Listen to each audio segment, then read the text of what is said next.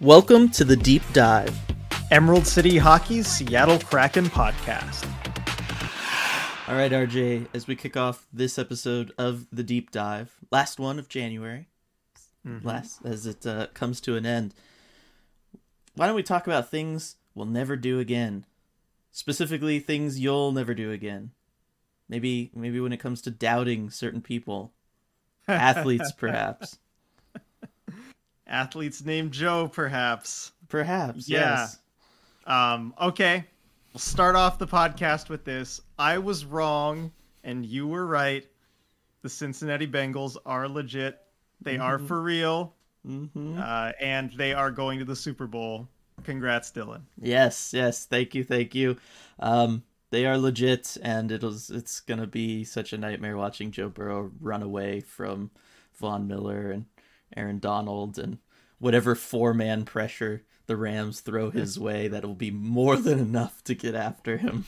It's gonna be a fun time. I'm excited to see Jamar Chase versus Jalen Ramsey, though. I think that'll be fun.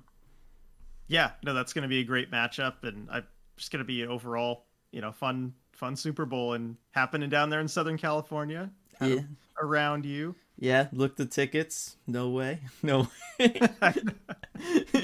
don't have like $5,000 just to shell out for one game. No. It's already up to 8. Once like the Rams thing really kicked in, like it's just I should have bought right then. I know. Profits you could afford it. Exactly. As with so many investments, RJ, I could have made money if I had capital. That's always the sticking point, huh? It is. All right, so this week we've got we'll mention injuries. We don't really have updates on the injuries, unfortunately. And then we'll go through, the Kraken games this week. We had some interesting ones, most of which ended poorly. And then we're going to get into the real meat of today's podcast, which is our Ron Francis, his time as GM in Carolina deep dive. Really excited to talk about that, all the trades he made, all the drafts that he was in charge of, all that stuff. Should be a lot of fun. All right, RJ, I mentioned it. We're going to start there. Any updates on Yarncroke or Kuhlman? Not really. I mean, Yarncroke, we did get a little bit of clarity after last game. Hackstall said that it was an injury that was, from a previous game. Probably reading between the lines, that means the Pittsburgh game. He did take warm-ups, and that's why he was such a late scratch. He took warm-ups and then just kind of decided no, he couldn't go. He didn't feel good enough. So hopefully that means it's not too bad for him. If he was able to take warm-ups, but not a good sign that he didn't play, obviously. And then Carson Kuhlman slamming into the boards, hand, wrist, shoulder, whatever you want to call it, did not look good. No update on him yet. We'll probably get one before the next game, tomorrow against Boston. Yeah, it's, obviously hoping both are okay. Both have been playing really well of late.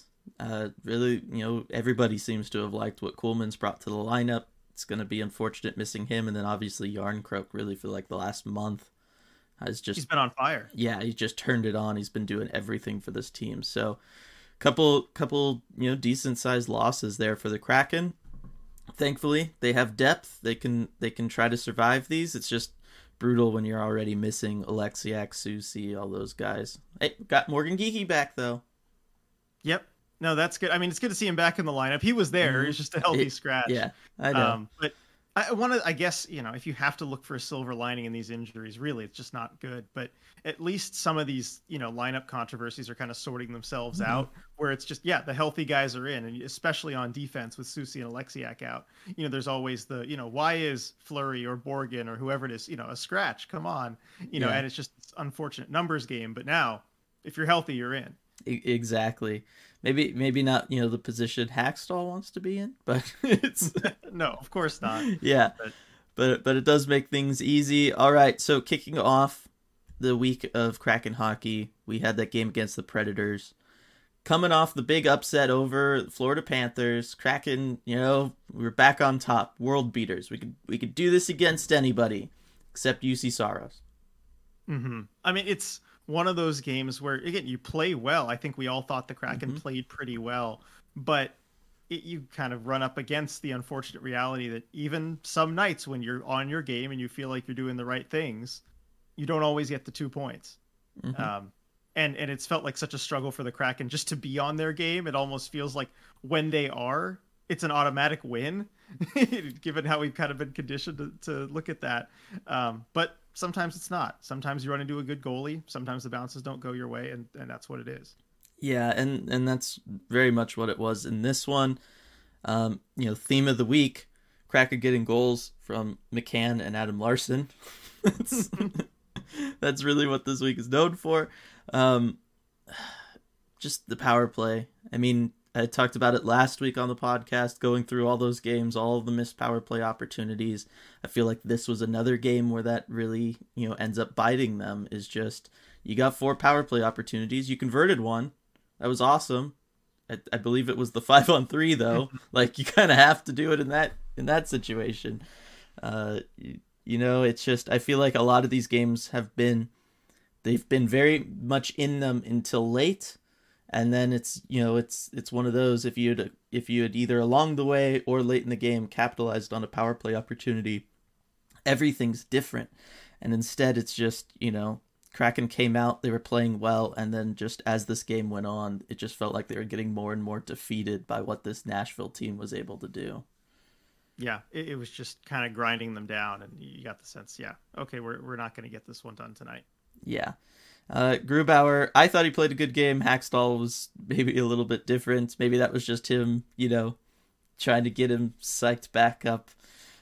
Interesting comments from him. He did have that leaky one that was reminiscent of old school Grubauer.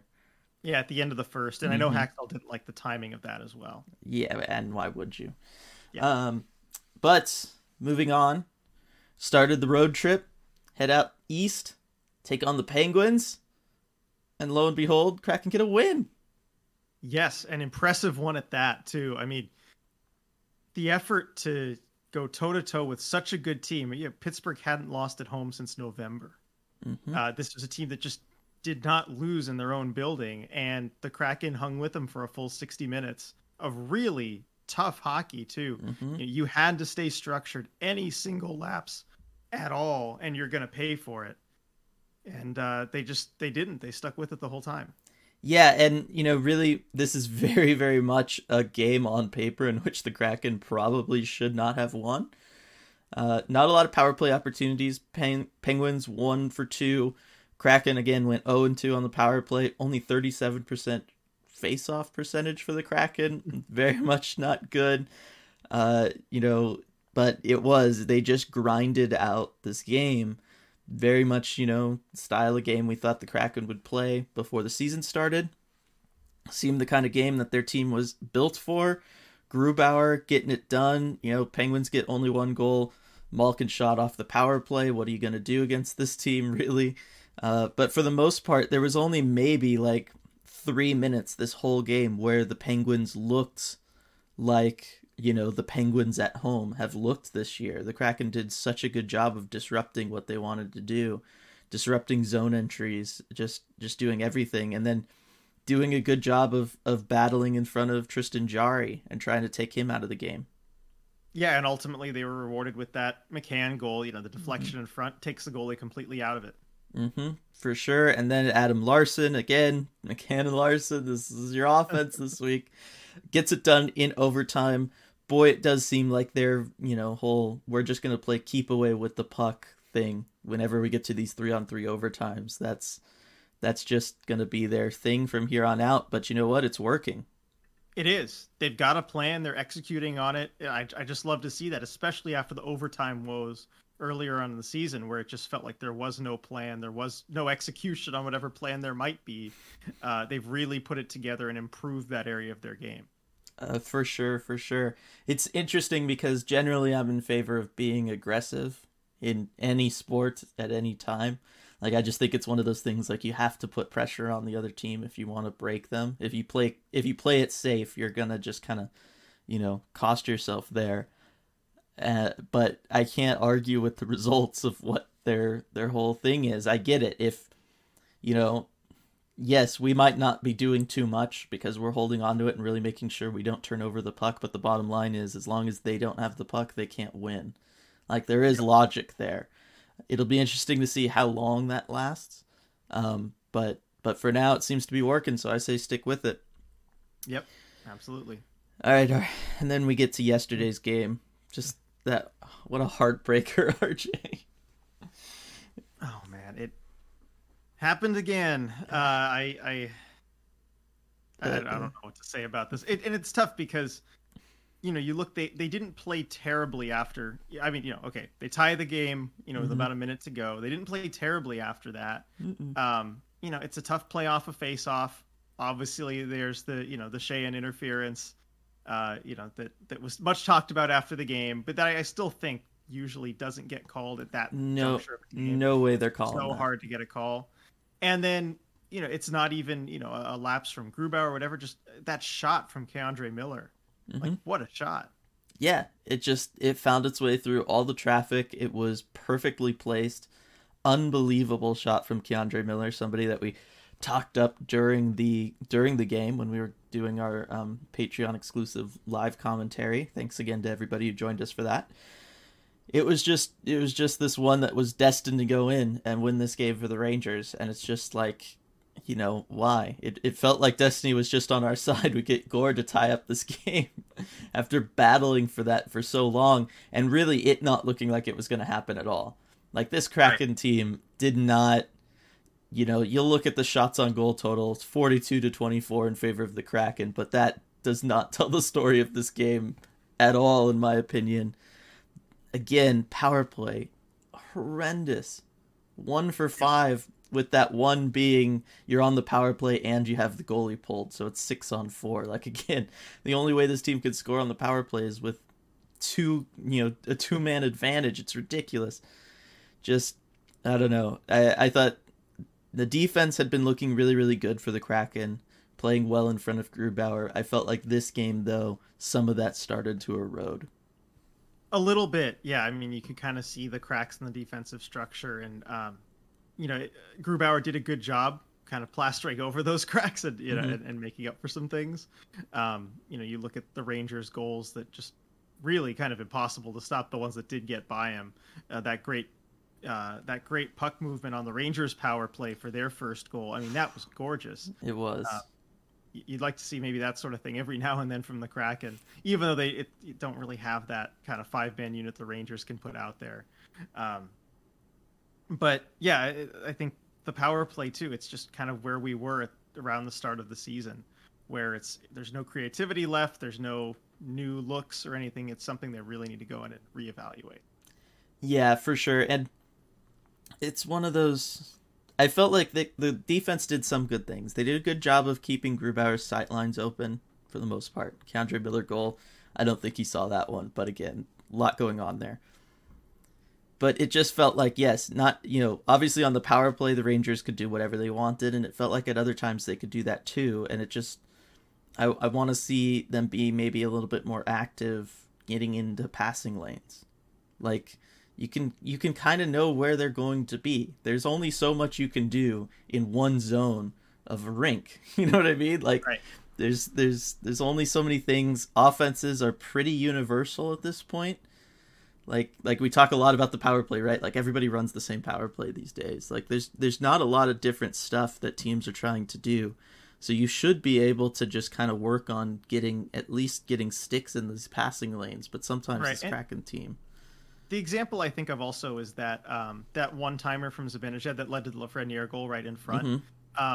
They were feeding him all game from that spot. It's one of those things you kind of have to know where they're going with it. Now, if you're shorthanded, there's an extra guy out there. Yeah. Someone's going to be left uncovered, but I believe that one was at even strength. It was. And that's a passing lane that you kind of have to take away.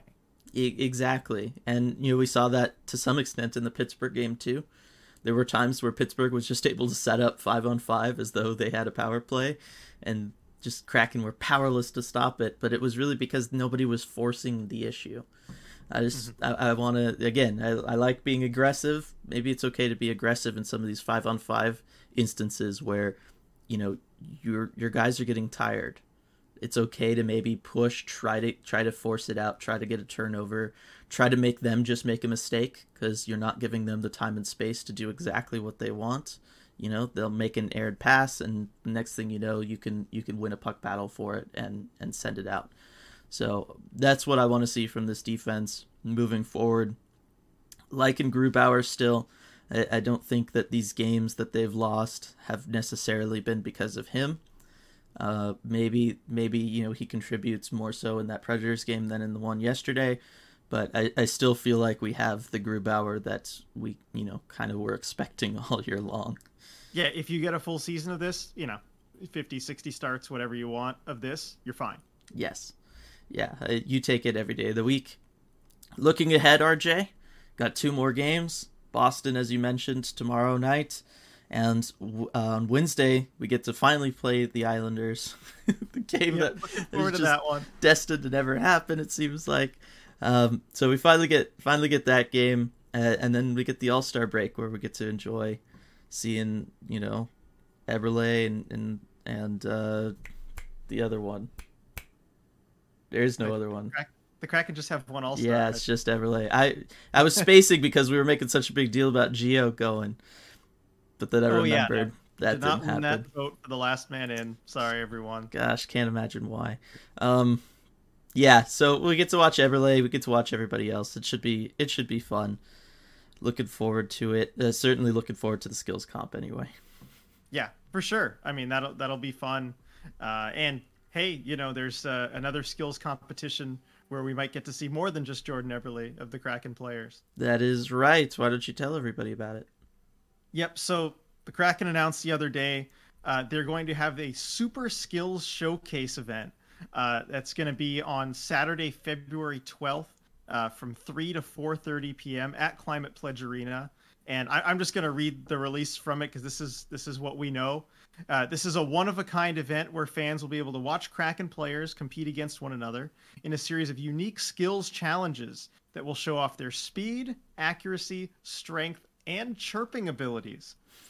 This includes finding out who is our fastest skater, who can juggle a puck on their stick the longest, and who has the most accurate shot. We will also showcase our broadcast crew, who will be live from the benches. Fans can expect special celebrity guests, contests, giveaways, and more. We're excited to give fans an opportunity to see our team in a different light. So, actually, tickets just went on sale this morning, the 31st at 10 a.m., so about an hour ago as we record this. And tickets are priced at just $10, with proceeds benefiting the One Roof Foundation. So I think this is going to be an awesome event. I love that the Kraken decided to do this. Yeah, we've talked about this on some of the post-game lives. Why doesn't every team do this every year? Like, it's so obvious to me. Right. It's this perfect event to show off your player's personality, the skills. I mean, it's the ultimate kind of fan outreach event too. I mean, and I'm so glad the Kraken, treated it the way they did as far as making tickets only $10, goes to charity. I could see some teams, that would just make this, it's a season ticket holders event or something, where, just closed event, keep our season ticket holders happy and a fun thing like that. But it's not what you want to do with something like this. This is the perfect thing to get people into the sport. And, for fans who already enjoy it to really, kind of get to see the players up close, their personalities, their skills, all of that. So I'm glad they made it as accessible as they have. I'm just happy with how they've executed so far on it. Yeah, and it should be a lot of fun. I'm very curious about this whole chirping thing. Mm-hmm. Like, do they just mean like, everybody's going to be mic'd up, or are we going to have like, either some sort of debate or Yo Mama contest or what's going on? I know, talk about a blast from the past, right? Interesting to see how that goes, and wondering if, Brandon Tanev is going to be one of these celebrity guests for some sort of chirping event. He must be. Certainly if there's a chirping event. I mean, that would be a huge error to not have him involved. Yes, if there was a dedicated event for chirping, because he's got to be the front runner. Agreed. That one, it's going to be amazing. Again, so happy that they're doing it. This should be a standard thing forever. That not only the Kraken, every team should do, because as we've talked about, All-Star game, it's all right. It's fine. It's cool, whatever. All-Star Skills Comp, that's where it's at. That's what everyone has always seemed to care about more.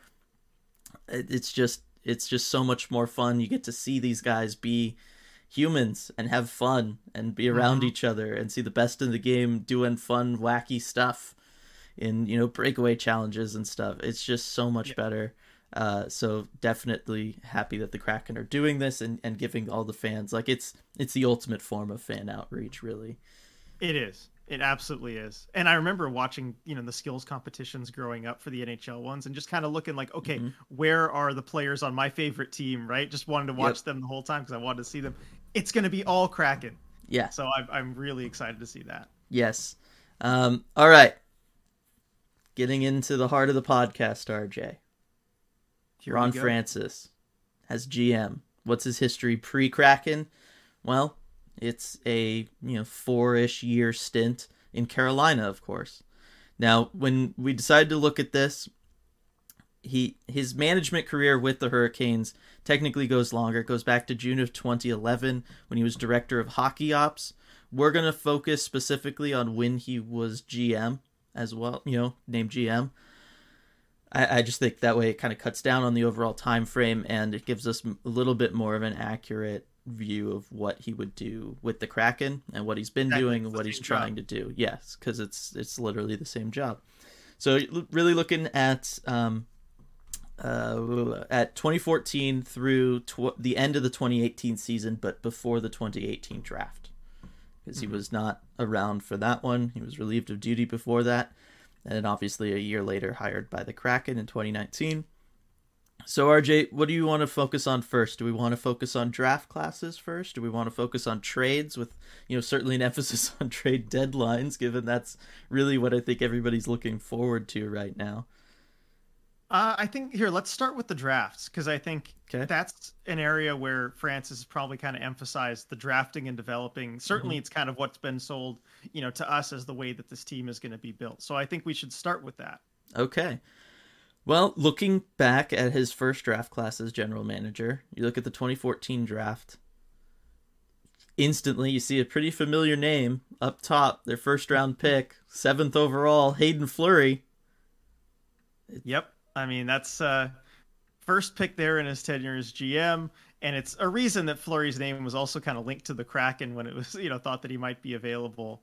Now, as a 7th overall pick, probably not the result you want. Still a fine hockey player, but thoughts on that one, Dylan? I feel like a broken record at this point with Hayden Fleury. I love the whole, the shots, all that stuff, all of his offensive elements. Felt like the rest never came to be, though. Like it just felt like it was, I don't know. He never came together as a defensive prospect. Obviously, Carolina's had this stack system for a long time. We're going to be talking about another one of these guys, Jake Bean, very shortly, where it's just they have no ability to just break this roster. They have so many good players. That being said, there was opportunity, and Hayden Fleury never quite seized it. And we're seeing it somewhat here with Seattle too, right? Like, if not for the injuries, he's been someone who's been scratched a lot this year by Hackstall and the coaching staff. So I don't know. I see what they were going for in 2014 when you draft him. Big kid, 6'3", 200 plus.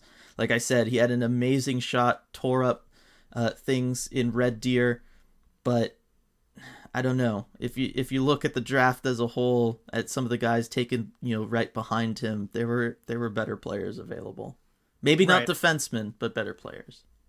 That's the thing. You look at the next two picks, you got William Nylander and Nikolai Ehlers. Both of them turned out to be very good forwards, which is interesting, though, because there aren't a whole lot of defensemen at this point in that draft class that are kind of first round ready. You've got Hayden Fleury there at 7, Julius Honka at 14, Travis Sanheim 17, Tony DeAngelo at 19, but then that's it for the first round. Right.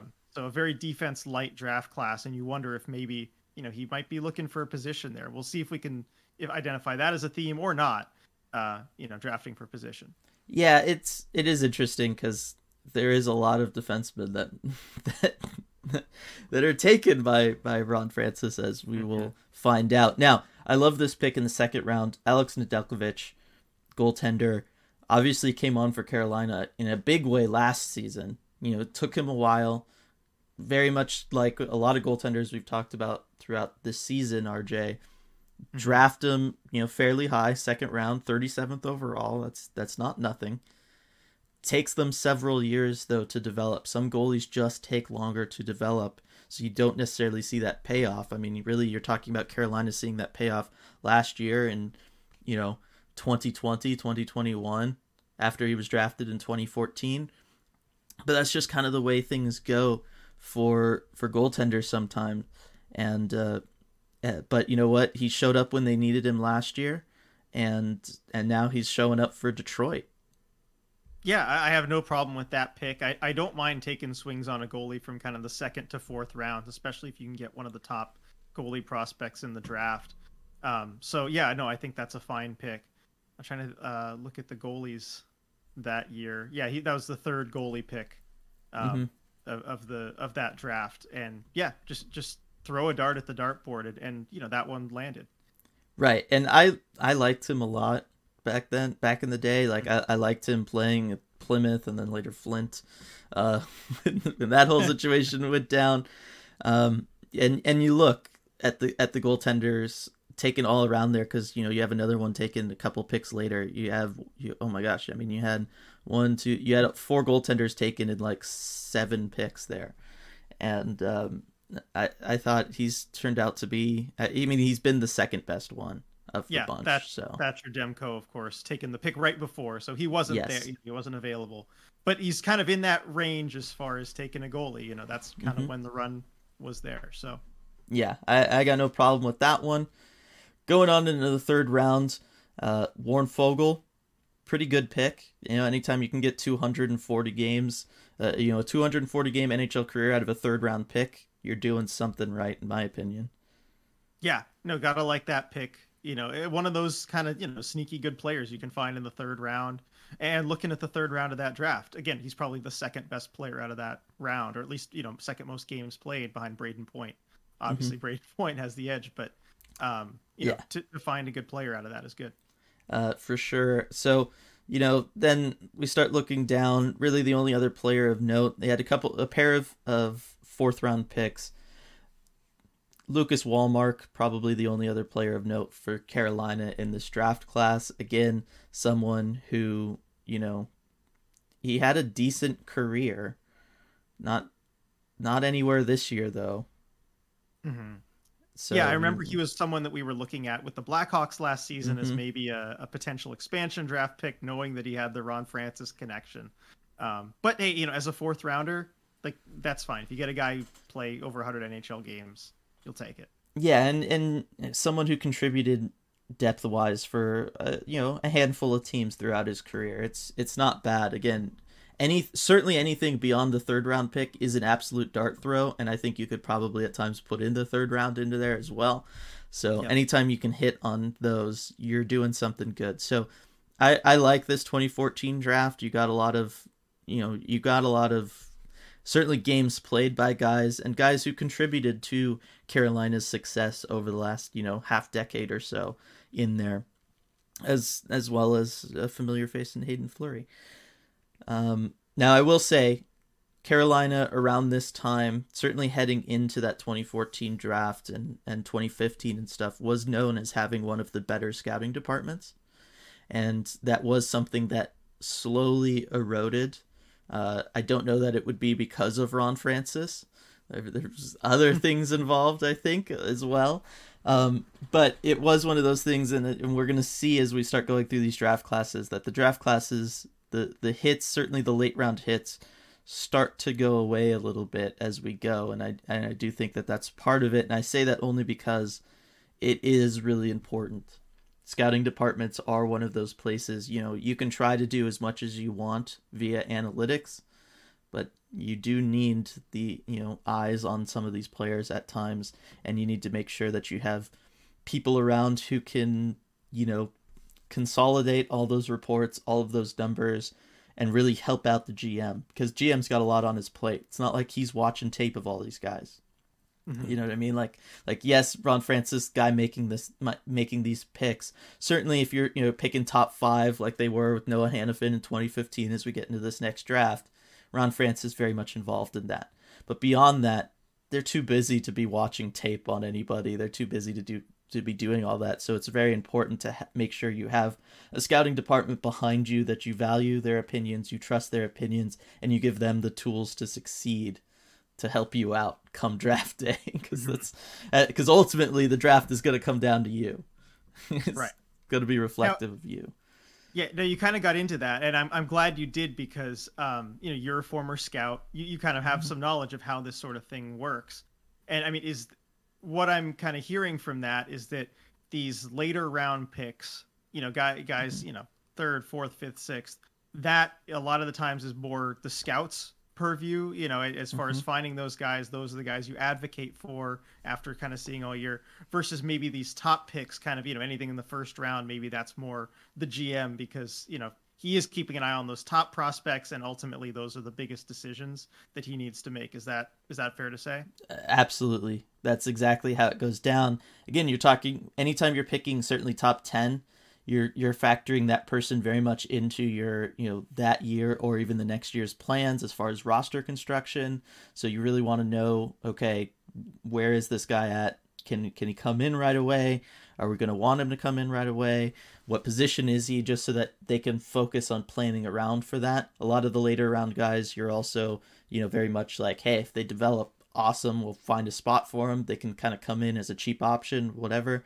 But yes, first round picks, obviously high first round picks, very reflective of a GM's record. Tends to be one of those things that owners and fans all point to. If a team starts screwing those up, that's the quickest way to get fired as a general manager, really. So it's very important for the GMs there. But yes, later, once you start getting into the dart throw things, that's where, GM will basically be at a draft table and they'll look at everybody and be like, anybody got someone, like you got any feelings about somebody? And if it seems like the right spot, a scout will just, throw out a name and be like, yeah, I like this guy. And some GMs, that's all it takes.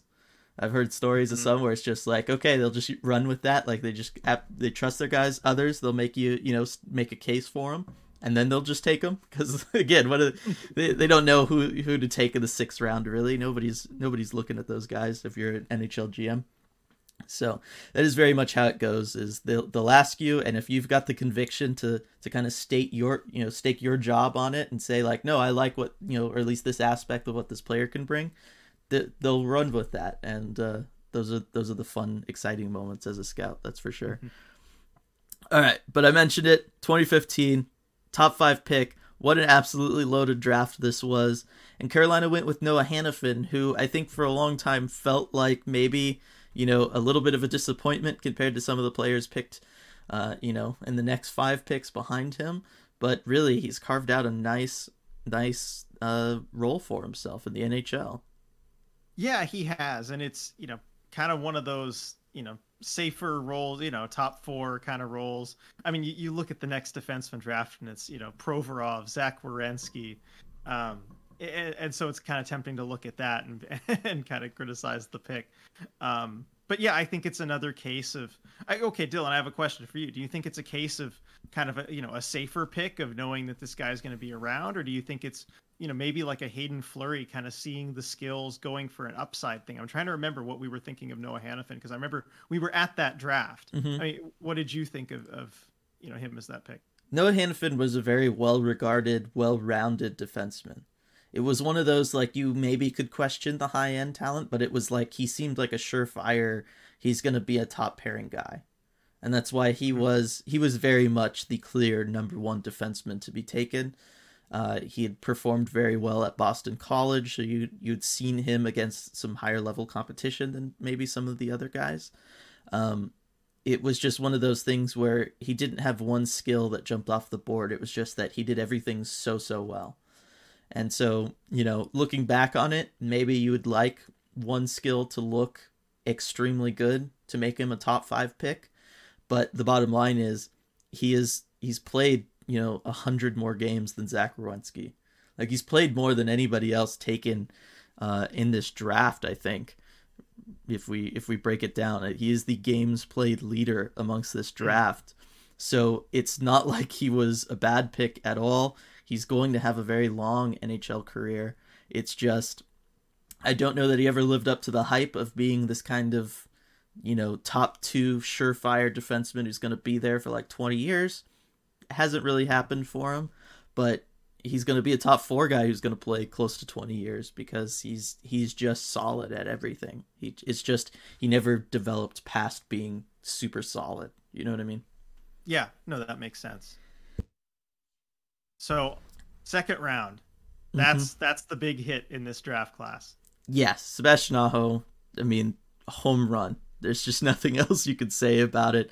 365 points in 405 games played. An absolute stud, and he's a big reason why Carolina is the juggernaut that they are today. Yeah, he's the clear 1C. You find your franchise center in the second round. That's very hard to do. I would like to kind of hear the story behind the scouting, that whole process with that pick, because that's just a franchise changer. It is, and if you look at it, that's only his second European pick. At this point, like he was not someone who targets Europe specifically. You look at the previous draft, that it's just Lucas Wallmark, obviously a 4th round pick. Here you've got Sebastian Aho. Yeah, I don't know the story behind it, but an absolute amazing pick, an amazing steal. You look at some of the guys. This was an extremely deep draft class. Like, there's a lot of 2nd round picks who have played a lot of games, but Sebastian Aho just jumps off the board here as being the best of them. Yep, for sure. With no real challenger either, like just an absolute steal. So that was a good pick for him. Then no 3rd round pick this year. Start looking, only one other player has played any time, and that's Nicholas Waugh. Which he's carved out a decent role for himself in Vegas. Good kind of supporting center. As a 4th rounder, I like that. Exactly. I think that's going to be one of the themes, is finding these bottom 6 forwards to come in, like making sure you're hitting on those, which again, big deal as far as always having cheap guys you can plug into the lineup, know they're going to get the job done, they can fit into your system, they've grown up in it, you have familiarity with them. That is something that the good teams have, and the bad teams don't. So, you know what I mean? Like it does end up mattering. And real quick, I was wrong. They did have one more player from this draft class make it, and that is Steven Lawrence, who was their 7th round pick, 186th overall, 83 games played at the NHL level. Good for him. All with Carolina. Took him a couple years, but yeah, he's there this season. It's anytime you can hit on a 7th rounder, get 80 games played at least. That's a win. And again, bring in those cheap options when you need them. When you start running into salary cap issues, that's what they're there for. 2016, and you got 2 first round picks. A lot of ammunition to work with. Picking 13th overall, they take Jake Bean. Now, we talked a ton about Jake Bean over this offseason, RJ. Yes, a lot of people are high on him. I'm not one of them. I think he's just Hayden Fleury 2.0. Fantastic shot, but the rest of the game just never has kind of coalesced around that. I don't know. He's finally cracking the lineup this year for Carolina, or for Columbus, excuse me. Like, he's finally found his way to the NHL, but I don't know. Yeah, I think this pick we can probably be a little bit more critical of. At 13th overall, and yes, the skill certainly was there. But this was kind of a D heavy draft class, and you look at the next 2 D picks, at 14, the very next pick, Charlie McAvoy to Boston, and then, 3 picks later, Jacob Chychrun to Arizona. And those are 2 very good defensemen and 2 guys that certainly the Hurricanes and Ron Francis must have been looking at and considering, given who they ended up deciding to pick. So I think we can, maybe call this one of a bit of a whiff there. Yeah, this is where it feels like you can start seeing a pattern with Ron Francis. Obviously, he's taking defensemen. Okay, that is obvious. But like I said, Jake Bean felt a lot like Hayden Fleury. Doesn't have the size of Hayden Fleury, but it felt like, okay, this is very much in the era of Erik Karlsson's doing a lot in Ottawa, and it felt very much like, okay, if you can find a defenseman who can, skate pretty good and can just score a bunch, potentially be a 20-goal scorer from the point, like that's the unicorn. You know what I mean? That's the guy you're searching for, and I think maybe Ron Francis kind of fell into that trap a little bit with a Jake Bean over those other guys that you mentioned, because those other guys, I mean, it's you can't argue with the results that they've had compared to Jake Bean. Like, it's just been obvious. I know Jake Bean, tougher path to the NHL just because of Carolina's depth on D, but I didn't understand the pick back when it happened. Don't really understand it now. Jake Bean is fine, but I don't know. Yeah, I agree. But never fear, Carolina has another first-round pick this year. That is true. You get Julien Gauthier. You got him. Cool. Like, that didn't do much for Carolina by the time he really made it to the NHL. Shipped off to the Rangers, where he's been in and out of the lineup for them for several years now. Just one of those things. I remember him. It was one of those, again, felt like Ron Francis maybe fallen into that trap of, you're looking for that big, bruising, powerful winger with size, gonna drive to the net, all that great stuff. Ooh, no, he's got the scoring touch. No, those guys, like, unless you're absolutely sure you have that guy, don't go searching for it in the first round. Yeah, exactly. I mean, it's so rare to find those guys with size, and usually when they do have that scoring touch and it all does come together, they go higher than pick 21. They do. Yeah, those are the guys that go first or second overall. Like, yeah. When you have them and they are super legit like that, they are found much higher in the draft. I don't know. I mean, look, there wasn't like some home run hit really behind him through the rest of this first round. Like, there's some nice players in there, Brett Howden, Sam Steele, but it wasn't like there was a home run that you totally missed out on here. So you can't blame him there, but still, it just felt like one of those things. We've seen so many GMs get burned by it, and they just refuse to learn that lesson. Yep. So I mean, we'll go looking forward and see if that's a lesson that he learned, or yes, what you think from that. Second round pick, 2016, Jani Kukkonen. I've heard Kokkonen. Kokkonen. I'm looking at the pronunciation here on Hockey Reference. It's Kuokkunen. Oh, okay. Kuokkunen. Maybe that's wrong, but that's what it is here. Again, somebody who's starting to have, carve out a nice niche in the NHL for themselves, but not on Carolina. And this is the other thing that I've been noticing, which is, a lot of these guys, once Ron Francis left, they traded away a lot of his picks. Yep. No, I mean, it was definitely kind of this new management. We're going to, have our guys, and maybe they didn't necessarily believe in a lot of those Ron Francis picks. Mm-hmm. And I think that's interesting because, it's kind of hard to argue with Carolina's results post Ron Francis. So what does that say? These guys clearly have value. They're playing in the NHL, so they're not bad players. Is it just that nobody felt they were going to fit into Brindamore's system? Maybe. Yeah. I don't know. I mean, that's a unique system that works very well for them. I don't know. I don't entirely know what to make of that. Because like I said, it'd be one thing if these guys all completely flamed out. But they're not. They are all NHL players. They're depth guys, don't get me wrong. But again, they're NHL players. These were hits in draft classes. I just don't know. I don't know what to make of that, really. Yeah.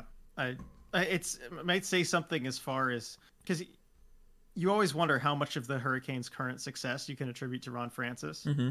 And I certainly think there's a good amount, but it's interesting to see the kind of the mindset as far as maybe wanting to distance themselves from some of his picks.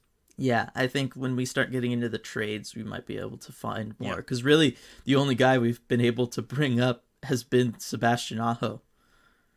Yep, and with how good he is, you can't Yeah. distance. You No. just got franchise center there. No. I mean, Nedeljkovic up to last year, but yeah, it's been interesting.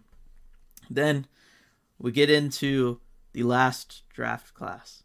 The last draft that Ron Francis had with the Carolina Hurricanes. You want to talk about our first pick here? Yes, we've got Martin Necas here, and he finally picks a forward in the first round. Mm-hmm. I'm amazed. Yeah. Yeah, and you look, there was a run of 5 defensemen picked shortly after that in a row, who I guess, maybe didn't feel all that good about, or maybe just wanted to go with a forward that year. But, Necas has actually been a pretty good pick. He's a good scoring winger, the kind of guy at 12 you got to be happy with. Nick Suzuki, the next pick, which, maybe a little bit better, but, and Josh Norris, the next forward after that, Robert Thomas, you had some good forwards around there. But overall, I think, he's in that category and was still a fine pick. Yeah, he's been fine. I mean, he's still with Carolina, so they've found value for him. I guess, I don't know. It's hard because for me, he's never wowed me in the ways that, again, you feel like maybe he should. 6'3", 190. Kind of, I don't feel that when I watch him play all the time. But the numbers kind of speak for themselves. 41 points in 53 games last year. 22 points in 38 games for him this year. Not a huge goal scorer. Probably never going to reach 20 goals in a season. Or if he does, it'll be kind of one of those lucky years, right? Where all the bounces go your way. But he's not a bad player. And I do think that, Brind'Amour has found a nice role for him.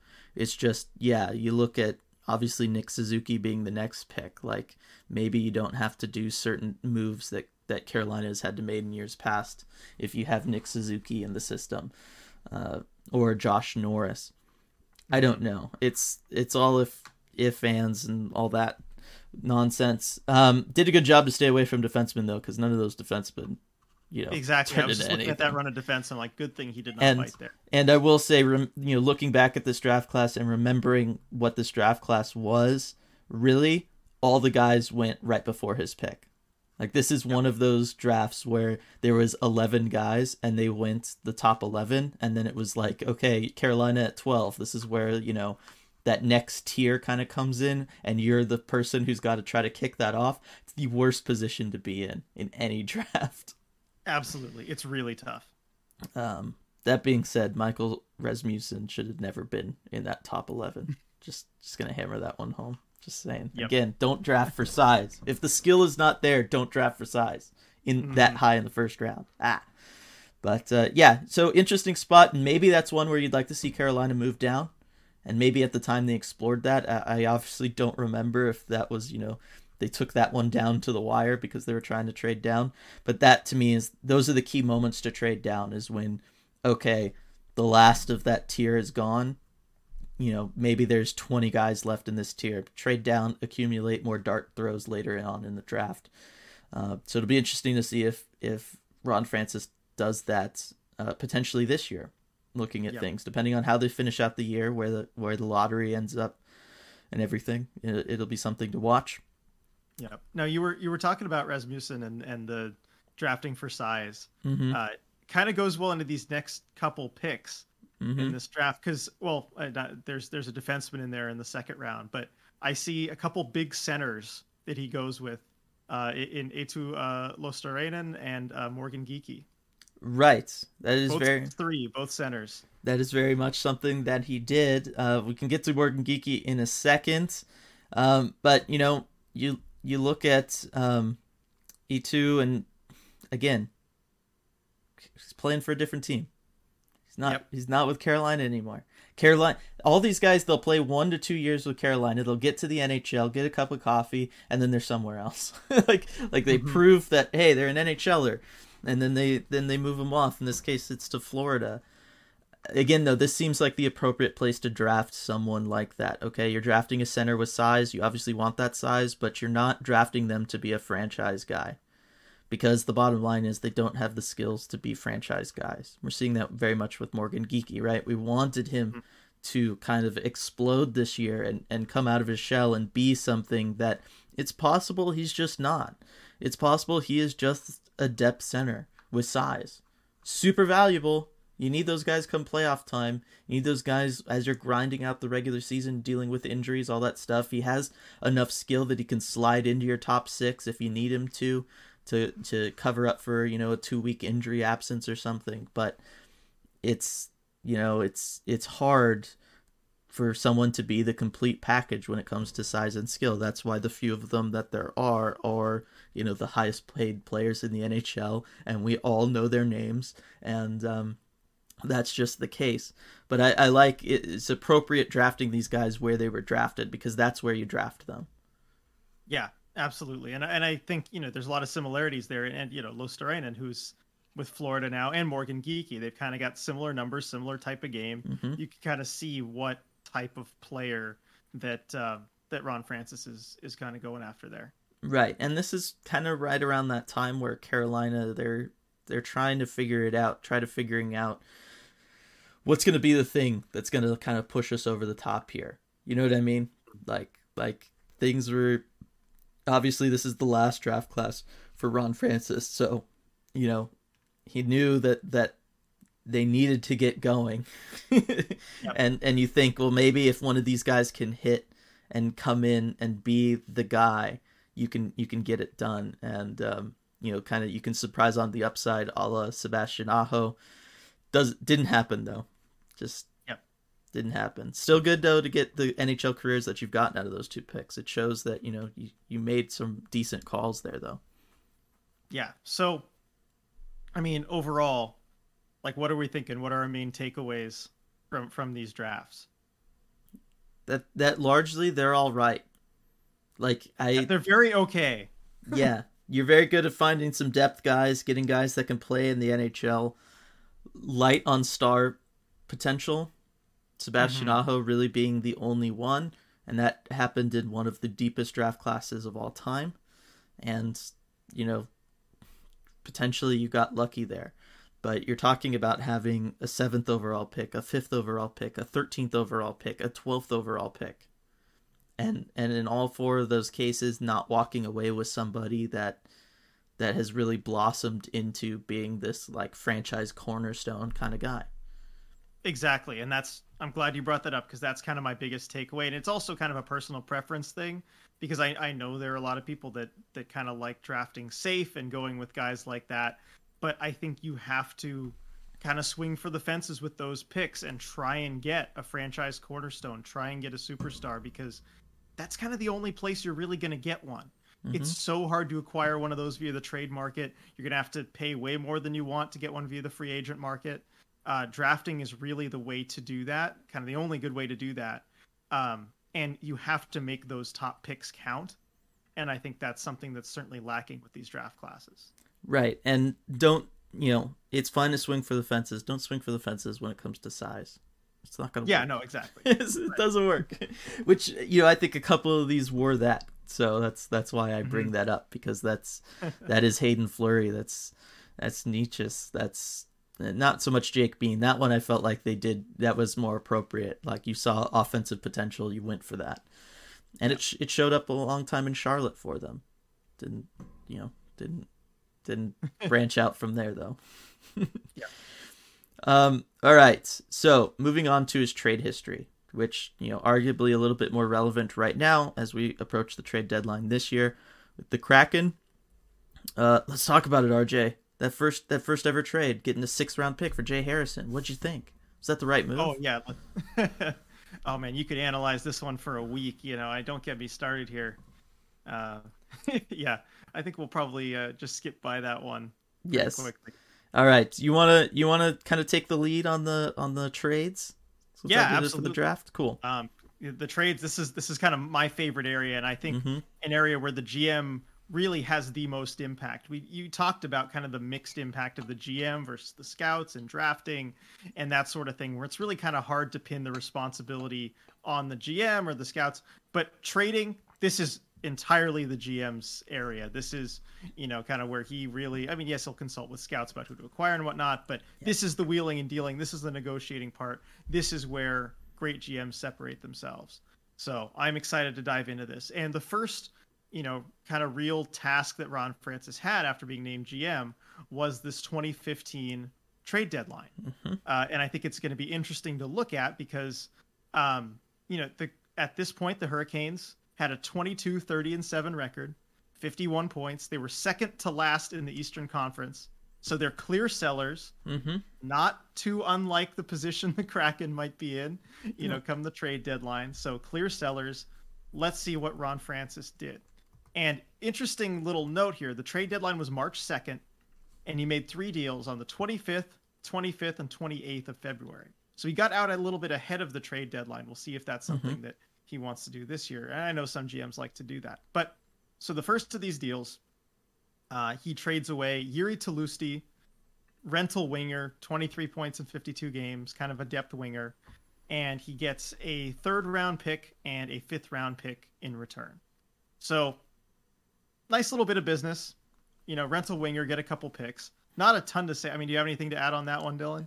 Other than I just like it because it shows that you're willing to make any and all deals, right? Exactly. That's what this trade tells you, and to get a 3rd back for, as you say, a rental depth winger.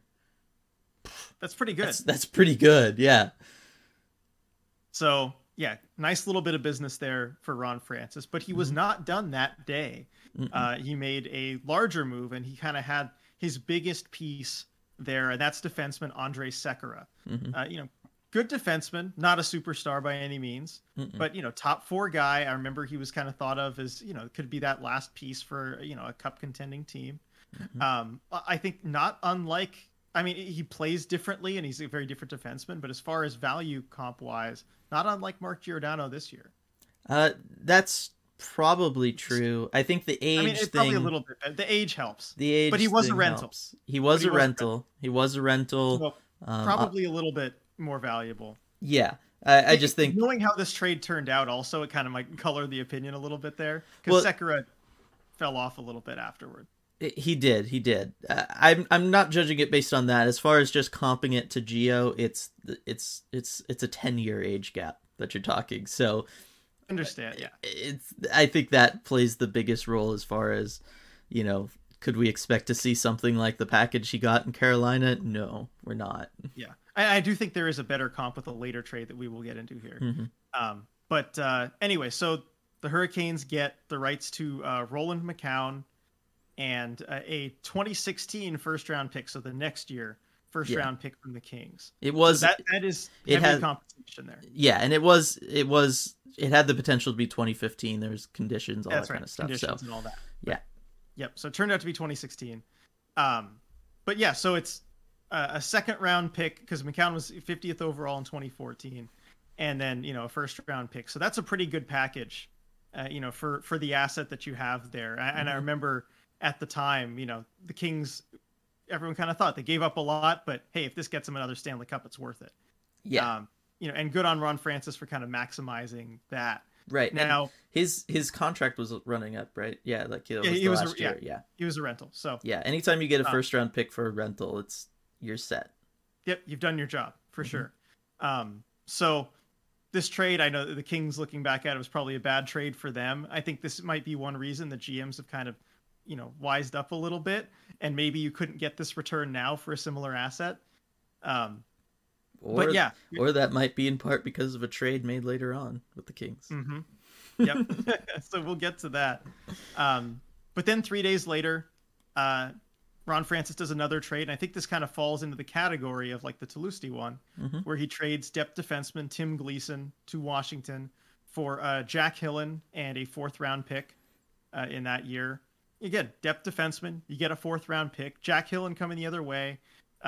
As far as why that player comes back, I found a quote from Francis at the time. This gives us a chance to take a look at Jack for the remainder of the season and continue to accumulate assets for a deep draft this summer.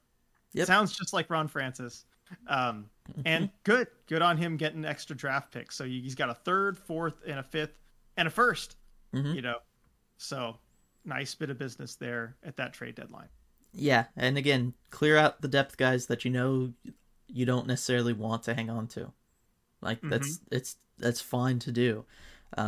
yes, you're taking them you're getting dart throws back, right? Fourth round pick. But as we saw Carolina under him, you're able to at least get depth guys back in return out of those kind of the fourth round picks and stuff. So, but you at least have the upside. You know what Tim Gleason is, and you know it's not necessarily what you want. So you might as well try again. Exactly. So I think this would be a good blueprint for any kind of selling team deadline. Mm-hmm.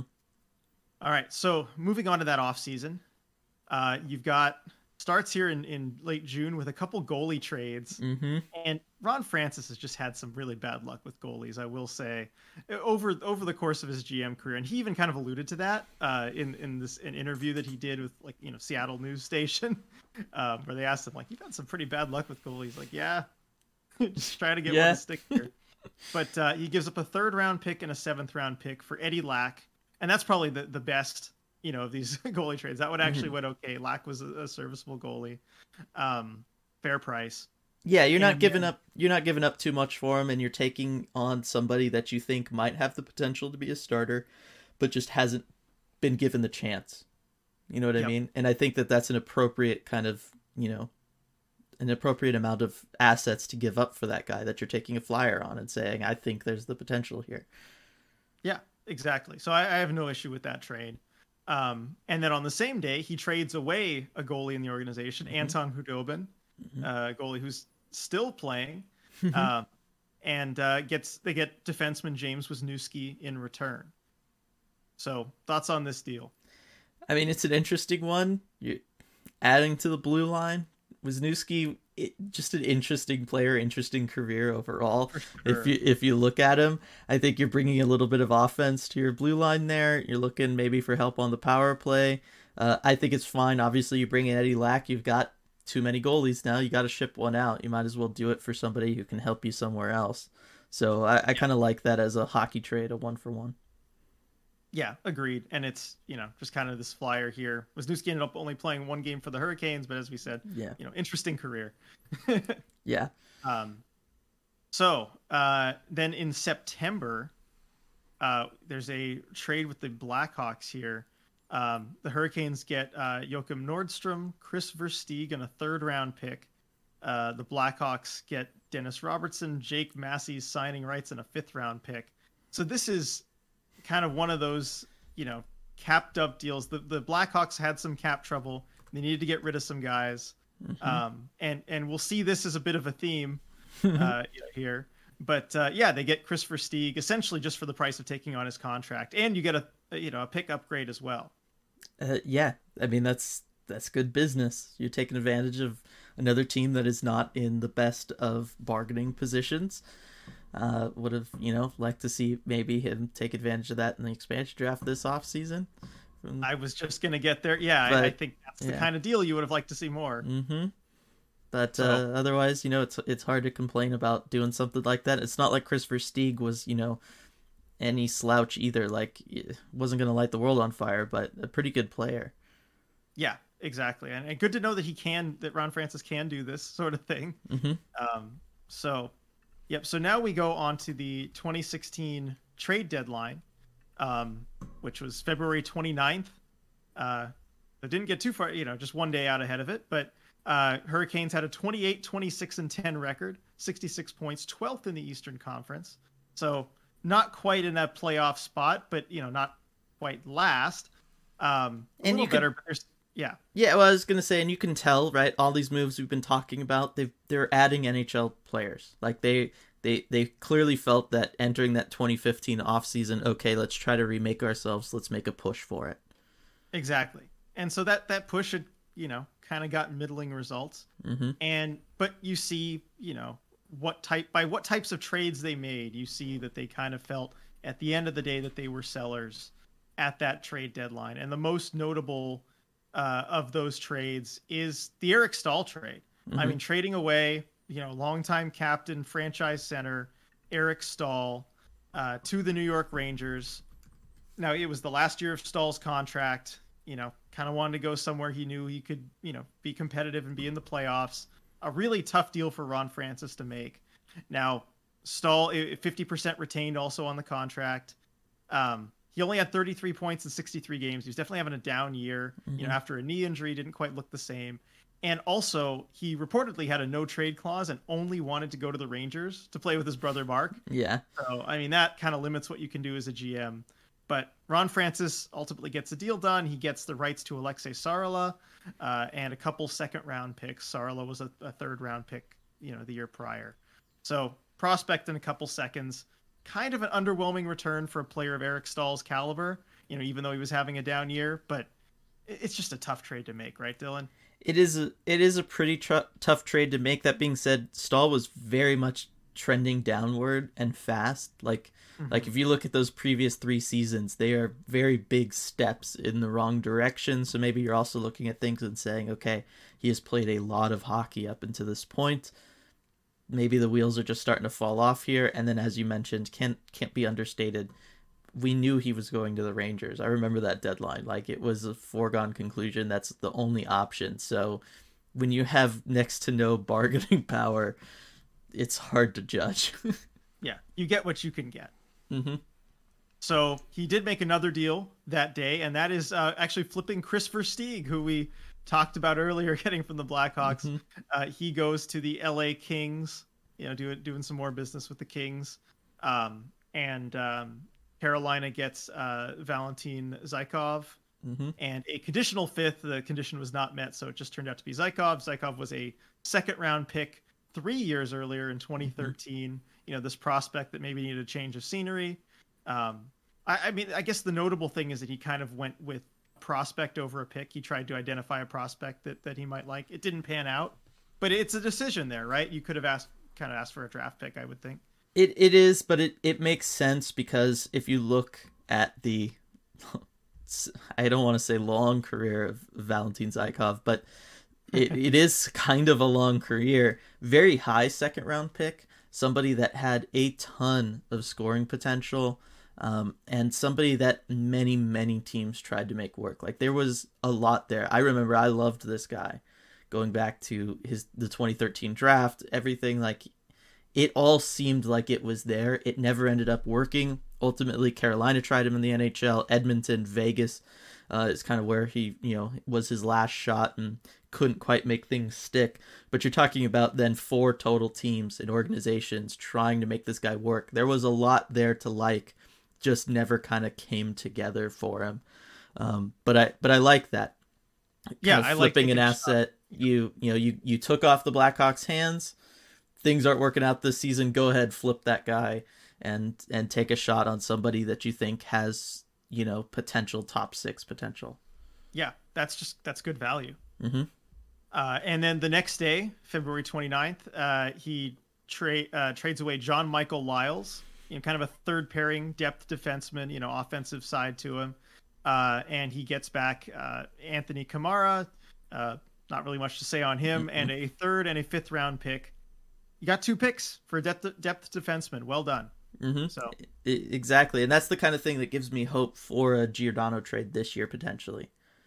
He knows how to work. Certainly, at least the market on the blue line. Those are the trades so far that we could say feel okay, because that's at the end of the day. I mean, I remember there was so much talk about John Michael Lyles that trade deadline. These are the names that people will all of a sudden start freaking out over, and they'll talk up and they'll build up to be some sort of difference maker in their minds come trade deadline. Last piece you need to win the Stanley Cup. That's all you need. Yeah. Push it to the top. Yeah, and it's absolutely wild. So that's why I understand why people would look at things with Giordano and be like, no, nobody's going to give up any sort of decent draft pick for this old rental defenseman that clearly looks like is, the end is near. But at the same time, I mean, good God, the amount of talk around guys like John Michael Lyles is just wild. Yeah, we'll see that as we get close to the trade deadline. He also just made an AHL for AHL deal. We're not going to talk about that. Yeah. So moving on to the 2016 offseason, we got June, and the Kris Versteeg trade was a little appetizer here. Mm-hmm. And now we get the main course of the those cap motivated deals. And I love this one. This is the kind of thing I was really hoping to see this past offseason. from Ron Francis. And this is the kind of deal where I thought, oh man, he's just going to kill it this year, with the expansion process and teams being cap strapped, because he takes on the Brian Bickle contract, the remainder of that, $4 million cap hit, and gets, and gives away a second and a third round pick, but he gets Teuvo Teravainen, who is a heck of a hockey player. And that's kind of using that cap space, leveraging that cap space that you have, to get a guy who, with the Hurricanes, just did really, really well. I mean, top season was 76 points. Like you can't just find those guys anywhere, and leverages his cap space to get a guy like that. Yeah, and I think most importantly, ended up fitting exactly and perfectly into Brendan Moore's system in Carolina, as a guy who could be responsible on the wing as well as putting up points for you. He's just kind of turned into this really, really nice player for them. Obviously, we knew he was going to turn into a nice player. He'd shown flashes of that in Chicago beforehand, but just one of those guys that is, I don't want to say a total difference maker, but in a lot of ways is a difference maker. He's going to be someone who's going to give you 20 goals a season. He's going to be responsible both ways, and he can play with anybody. And I think that's one of the things you got to factor in too. Sometimes is you want to bring in guys that all right, I don't know exactly where they're going to go, but I know that it's going to work out somewhere. A lot of times you'll see guys bring in, whether it's prospects or guys at the trade deadline, and you're hoping it works out. But, and you can have a plan for it. But we've seen a lot of times, how many wingers have we seen brought in by teams? Okay, we're bringing in this guy to play with this center. And then they just have no chemistry. You know what I mean? It's so hard to know. It is. Get that. But certain guys, just have that skill, have that ability. They're going to fit in somewhere, as you said. Right. And Teravainen is one of those guys. So, yeah, you can't say enough about how great this trade was. And again, taking advantage of Chicago's position and, using your leverage. Exactly. So got a couple more AHL deals, and then we go on to the 2017 trade deadline. So the trade deadline was March 1st, and he got out ahead of it again.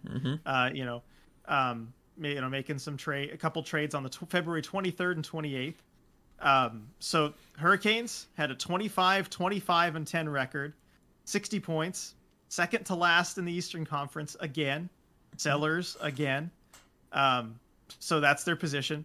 And they made two trades. The first one, and maybe this is the better comp I was thinking for Giordano, is they trade away Ron Hainsey, veteran defenseman. He's 36. And another guy people viewed as maybe this is the last, piece to win a Stanley Cup. Turns out there might have been something to that. And he goes to Pittsburgh, the eventual Stanley Cup champion that year. And the Hurricanes get back in exchange Danny Cristo prospect and a second round pick. Yeah, it is more comparable to Giordano. Hainsey, he helped Pittsburgh win a cup. You can't ask for more than that. But at the same time, again, this is why I think a first rounder is not out of the question for Giordano, because good God, the difference in name recognition between those two, right? Like, again, this is another example. Trade deadline, prices get wacky really fast. And, if I could see if Francis plays it right and plays it kind of like his track record here at Carolina which is I'm going to try to get out in front of the deadline. If he gets out there and starts shopping Giordano 2 weeks ahead of the deadline and says, hey, look, you can take your chance on maybe one of those other guys, or you can take this deal right now and know you're getting this guy and have him for those couple extra games, maybe if it's a borderline playoff team, you can take advantage of that. But to get a second round pick out of that is incredible. Yeah, absolutely. And Ron Hainsey's a good defenseman. He was a great last piece, but he's never received a Norris vote. Yeah, no. Giordano, a Norris winner. It's the difference in name recognition is crazy there. And then another deal that I like, the other deal that he made was he trades Victor Stahlberg, depth winger, to Ottawa for a third round pick. Yeah, that's another good bit of business. Yep, just more doing that and accumulating assets for guys that aren't going to be around long term. They're not necessarily doing too much for you. That's one thing that you do, and it'll be interesting to see how much of that there is this year for the Kraken. They've got a lot of those guys on deals, that are expiring, kind of depth guys. It's going to be interesting. Yep. So then moving on to later that off season. So excuse me, we see a trade here that again, Ron Francis, bad luck with goalies. Yeah. We've got bringing in Scott Darling to be kind of the future in net for the Hurricanes, giving up a 3rd round pick. The price is fair for you're trying to get that goalie. You see with that and the Eddie Lack deal, kind of the caliber that he was going after, and you think maybe because these aren't these are guys you're taking a gamble on, right? These are 3rd round pick tier goalies that you're trying to gamble on. You wonder if after all of this, it just is like this season, like screw it, I'm just getting Grubauer. I know he's a top end guy. No more messing around with this. I hope they work out stuff with the goalies. I think that's exactly what happened. I think he was like, okay, I can get Drieger. That's awesome. I feel like that's a good one. But again, that kind of fits in with a lot of these guys, right? Eddie Lack, Scott Darling, right? And that's why when Grubauer was available at a decent price, I think he pulled the trigger, even though they weren't planning on it, because he was just like, no, if I can get a sure thing, I'm going to get it. Little did we know Ron Francis just has some sort of, bad luck charm somewhere, in his office, on his person somewhere, that just renders all goalies terrible. Yep. That's the only thing we can conclude at this point. It's the number one takeaway from this whole deep dive into his history at Carolina. Yep. So that off season, it's 2017. So you've got the Vegas Golden Knights coming in with the expansion draft. Hurricanes did pretty well. They gave a 5th round pick, just to have Vegas take someone who I don't think turned out to really do much. They did, because if you remember, Vegas took a whole bunch of defensemen, went and tried to flip some of them. The Hurricanes were interested in one. They gave up a 2nd round pick to get Trevor Van Riemsdyk. They got a 7th round pick back. But yeah, just kind of paying a little bit to Vegas there to get a defenseman. I don't know that TVR really turned out to be a 2nd round pick worthy defenseman. Maybe didn't identify the right guy there, but that's a trade that they made. It was he was the guy that was available, and certainly at this point, if you've been paying attention, you've sensed a theme of them selling at the deadlines because the team's not going anywhere. I think again, Francis knows, okay, I'm starting to get onto the hot seat here. This team's got to make the playoffs. For sure. I think he knows he needs to make some additions here because, the pressure is ratcheting up now as we get into 2017-2018 season. He also trades away Eddie Lack to the Flames because that didn't work out. He brought in his goalie, Darling. And then the final trade that we're going to cover here, he makes one more addition, from Vegas on July 4th, another guy that Vegas kind of flipped.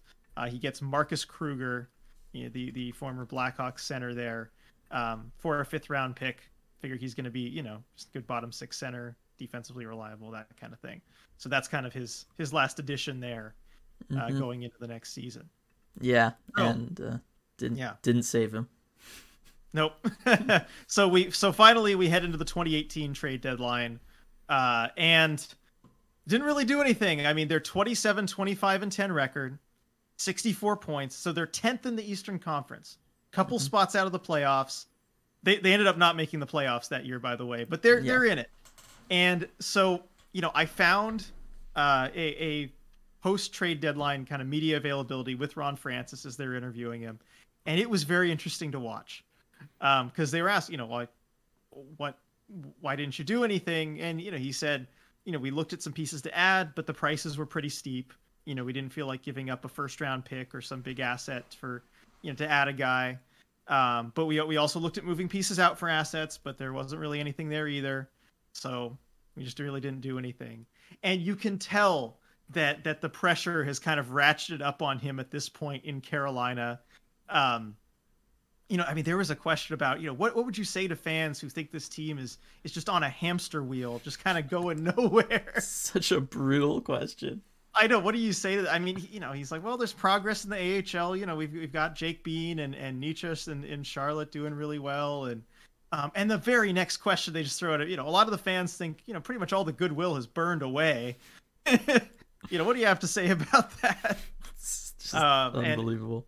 And Francis just kind of looked defeated at that point in that media availability. It's just, you could tell that the end was probably near if they did not, find a way to get into the playoffs, and they didn't. And that's, there it is. That's the end of the story. Right. Well, really, that begs the question: should he have been more aggressive at that deadline? You're in 10th. You know things are bad. You know what the fans are thinking. All of that. That's the time to maybe just go all in, or is it? I don't know. Do we give him the benefit of the doubt and say he was thinking of the franchise's long-term potential, and even if he wasn't going to be there, he wasn't going to screw him over just to try to save his own skin? Well, there you go. I think you kind of made the arguments on both sides. I think if he was just concerned about his job and keeping his job, yeah, I think he takes a bigger swing because they were, within striking distance of the playoffs. But I think at the end of the day, he didn't want to give up an asset and really damage the long-term future of the franchise. And I think you're seeing some of the benefits of that now, of him not doing that, where, yeah, it's a tough call to make as a GM, because you might even know this is not a wise move here, but it might be the only thing that can save my job. It's tough. So maybe there's an element of, just wanting to do right by the franchise. Maybe there's an element of, I think of that quote from Moneyball, the A's managers, I've got to manage in a way that I can explain in job interviews in the offseason. Maybe he had to do that, but I don't know. It's just not very Ken Holland of him. Say that. Exactly. Say that. Then last question. Let's say the Kraken are in that position next year. Kind of almost in the playoffs, couple points out, trade deadline. Do we want him to do anything different? No, I don't think so. I think he's got to stick by what the plan is. One, I think he'll have a little bit more job security, certainly if they're on the bubble. Yes. But also, yeah, I just don't think as good as it would be to get, a playoff run for this team and everything, you don't want to jeopardize the long-term future of the franchise. You certainly don't want to give up a first-round pick if that's what it's going to take to bring someone in who could be a difference maker. Maybe you add a depth guy, one of those like the Toulouse or John Michael Lyles trades with a third and a fifth, something to just get the fan base going where you're not giving up too much. It's tough to lose those picks, but it could be worth it. But yeah, I wouldn't want him to take an unnecessary big swing. And I trust that he wouldn't, given his history with the Hurricanes. Because if there's any time to do it, it's then. I agree. I think that's where you'd see potentially a bigger trade happening, where you're utilizing cap space. Not necessarily of the caliber of Jack Eichel or something, but I think that's where you see maybe a trade for a pretty legit player, not a rental. Someone who works for now and the future. Yeah. Exactly. I think that's what happens then, is he gets aggressive trade-wise, but it'll be something more along those lines, which, again, I'd be in favor of as well. Interesting stuff, though. Overall conclusion, do you have one? He's pretty okay at drafting, but nothing special. I don't know. I didn't, because before we looked into any of this stuff, I did not expect to come away more impressed with the trades than with the draft history. I thought I was going to like the drafting, and I thought I was going to not like the trades. And it was just given from what I've seen, with him in Seattle. And it was actually the reverse of that. So that's been the biggest surprise for me. I would like to see more of Carolina Ron Francis when making trades. Yeah. and hopefully we'll see that at some point. And the drafting's just very okay. So I would like to see a little bit more aggressive, especially early on drafting. And I we may have seen that a little bit with Matty Beniers. We didn't go with one of those defensemen who is going to be a safe pick or anything, because there were some that were talked about. So we'll see. Yeah, no, I think the Beniers pick helps. Obviously, you're second overall. That's higher than anything he had in Carolina. Really, the only top 5 pick he had was the Noah Hannafin one. And like I said, at the time, Noah Hannafin was like the slam dunk, this guy's going to be a franchise defenseman kind of thing. Just nobody could tell you why, which is, I guess, a little bit of a red flag, but everybody was like, no, he's going to be great. It's fine. He's awesome. So, it helps out. We'll obviously see where they're picking this year. Depending on where they pick, I've said it before. If it's kind of out of the top 5, I got no problem trading down.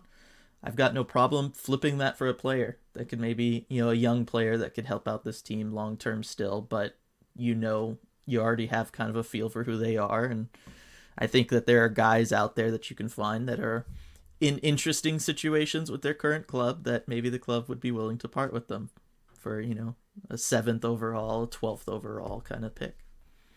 Yeah, agreed. So let's see some of that trade magic, Ron Francis. Because I think we know you have it in you. Because I think we're going to start seeing some moves this offseason that show he's more in the 2017 offseason mode than the 2014-2015 offseason mode. Ron Francis from Carolina. It's just my opinion. But this podcast has gone on long enough. Thanks everybody for joining us for this episode of The Deep Dive. Hope that you enjoyed it. Watch it on YouTube. Let us know your comments down below. Does this increase your confidence in Ron Francis? You a little bit more worried now? Let us know how you feel about everything, because I'm very interested in that. And if you're listening on any of the podcast services, tweet at us. Let us know, because I am curious after looking at it, because I'm pretty mixed. I don't know that I'm leaning one direction or the other on it, how it makes me feel. So it's an interesting one. But other than that, fun week of Kraken hockey, and then the All-Star game, All-Star break. It's going to be fun. Yeah, looking forward to it. Yeah. All right. Thanks everybody for joining us, and we'll see you next time.